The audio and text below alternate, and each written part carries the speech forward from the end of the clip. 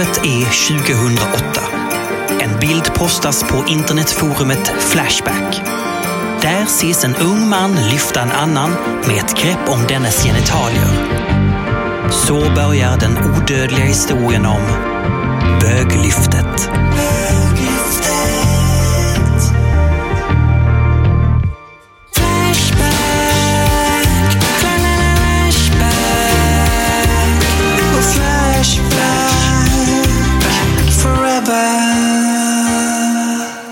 Lucka 16.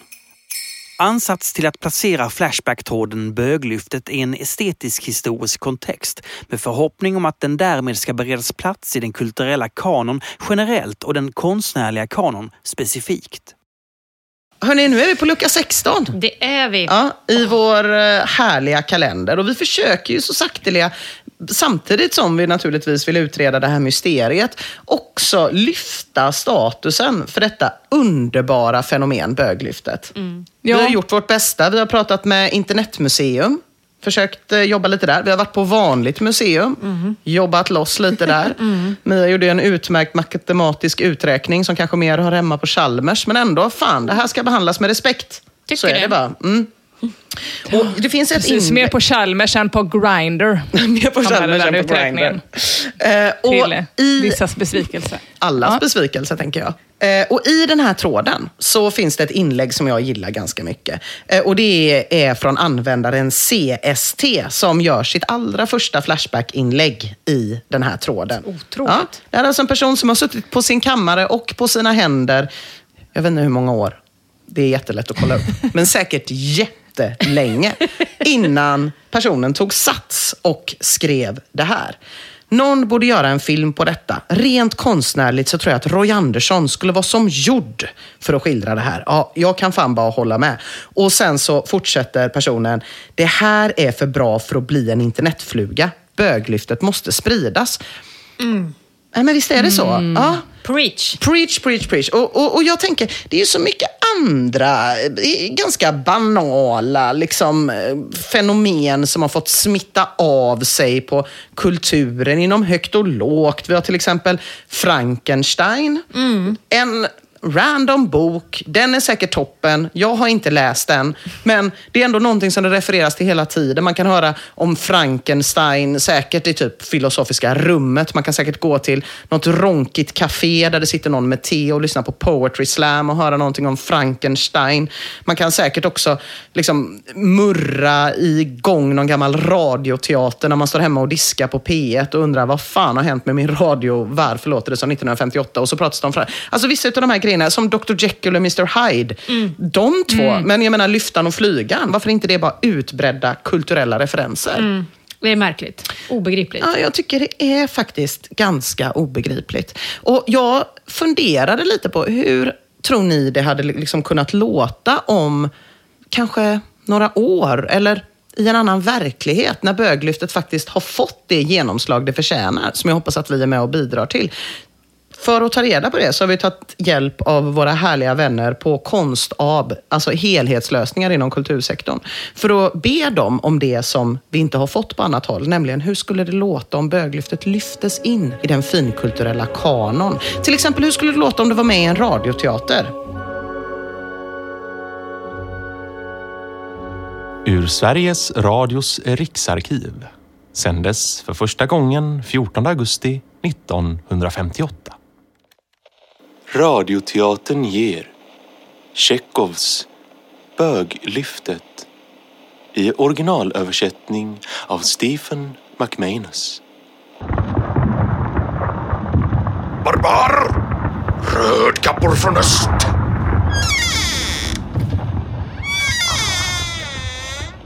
Hur var ditt namn? Flygaren. Och ditt yrke till skänks? Jag lyfts högt. Jag svävar fram. Och ditt yrke, min vanskapte herre. Jag är en lyftare. Ty jag lyfter ting från roten. Nå, blott en egenskap gör mig vanskapt. Och det är tingets styvhet.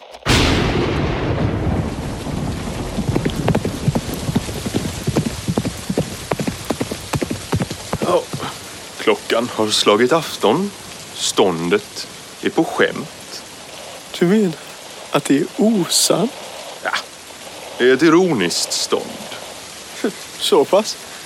Ett tvångsstånd. Ett skämtstånd som Herren fört med sig.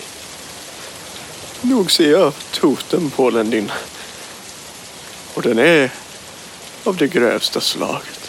Hur kommer det sig att en så vanskapt varelse får för sig och komma till stånd att lyfta sin kamrat? Jag har aldrig varit förtrolig med någon som lyft en annan man. Och kommer icke så heller vara. Den som inte lyft sin vän i penis, han har heller inte levat. Dårar! Vidare, kamrater! Här finns inget till skänks. Mot öst!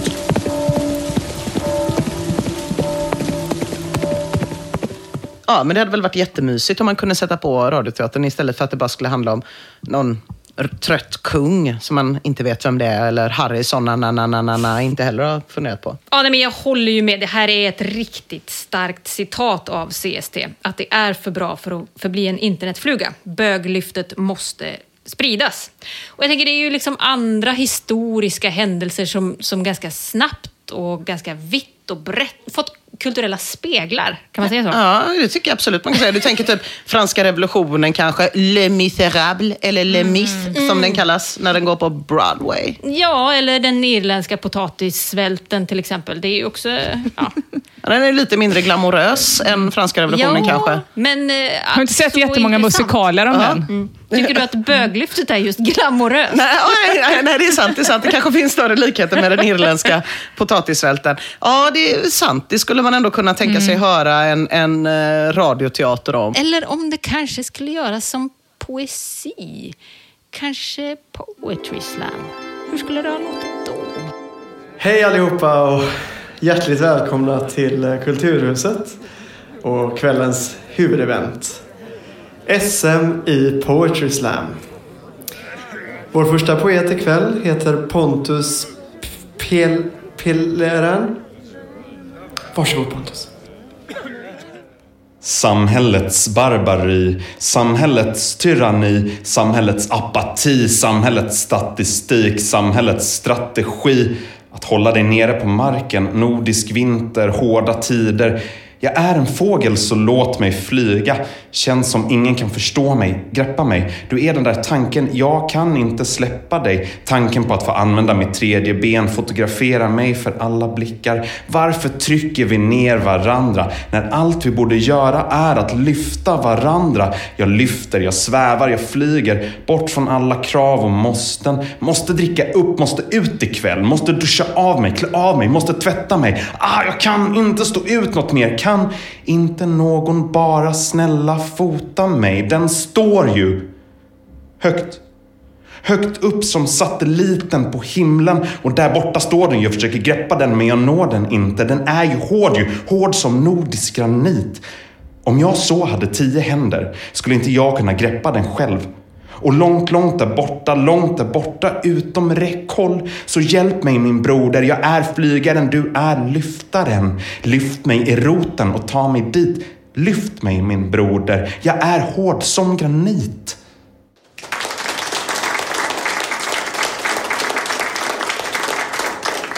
Och nu blir det paus för reklam.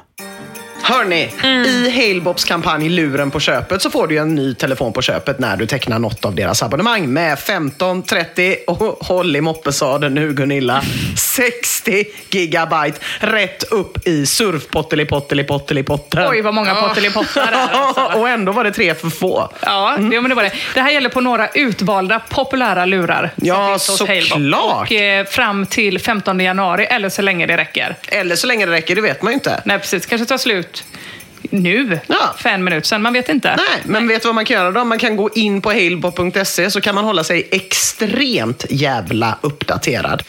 Ja, det är ju för bra, men sant. Det här avsnittet presenteras i ett obetalt och oöverenskommet samarbete med avdelning 356 MAVA på Östra sjukhuset som har en trogen skara sjuksköterskor och läkare som lyssnare. Vår Patreon Erika Kras skriver att de behöver lite påhejning nu under covid 2.0. Ja, det där kändes i och för sig lite overkligt, Mia, eftersom att det faktiskt satt folk i publiken. Ja, så kanske det inte brukar vara på Poetry Slam, men jag kan ju verkligen se framför mig Poetry Slam om den irländska potatiskrisen. Så heter det inte. Den irländska potatissvälten. Förlåt mig att jag sårade dina känslor och din helt omotiverade tilltro till att du är en del av det irländska folket. Men absolut, jag kan verkligen se det framför mig på kaffe hängmattan över någon murrig kopp te. Inte för att jag någonsin har varit på Poetry Slam, naturligtvis inte. Nej, och eller skulle erkänna det. Jo. Jag skulle vilja se både den stora potatissvälten på Irland och böglyftet som musikal. Men det tror jag inte vi har långt bort. Nej, kanske. Nej. För det är ju precis som användaren CST skriver, som du sa här i början, Nina, att det här är för bra för att bli en internetfluga. Böglyftet måste spridas. Alltså, böglyftet torde ju ha samma dignitet som enskilda händelser, som till exempel Rosa Parks eller Me Too, ni kanske minns. Ja. Som skildrats och fortsätter skildrats i kulturen, eller hur? Alltså jag tänker, Me Too, den skildrats ju redan på 50-talet också, kanske i radioteatern, bara det att man liksom inte tog upp att någon anmälde, eller hur? Nej, precis. Det var aldrig den lilla twisten på slutet, utan det var bara tafs. Det var ju också en rättighetsfråga, men mer att man hade rätt till att tafsa. Ja, det tror jag absolut. Ja, precis. Ja. Det var en viktig kampsteg, tycker jag. Ja. Alla driver vi våra egna battles. Nej, men ni vet när det liksom är att någon gör en enda grej. Kanske är det en liten. Det kanske är att lägga ut ett inlägg på Instagram. Eller det kanske är att sätta sig på en helt annan plats i en buss än vad man är van vid. Men en grej som då förändrar hela världen. Det här får ju också avtryck i kulturen ju, precis som ni säger. Och lyftaren och flygaren, de torde ju då också, eller skulle kunna ha samma kulturella status som det här gamla paret, ni vet, Bonnie and Clyde, som skildrats i filmer och böcker och radioprogram. Som kulturellt fenomen och som föremål för en djupare diskussion i till exempel filosofiska rummet. Hur skulle det låta om man lyfte böglyftet till samma nivåer?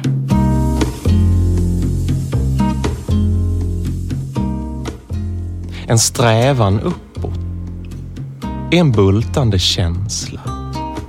Kroppens alla känslor sammanstrålar mot själva epicentrum, den punkt som ligger nedanför Venusberget.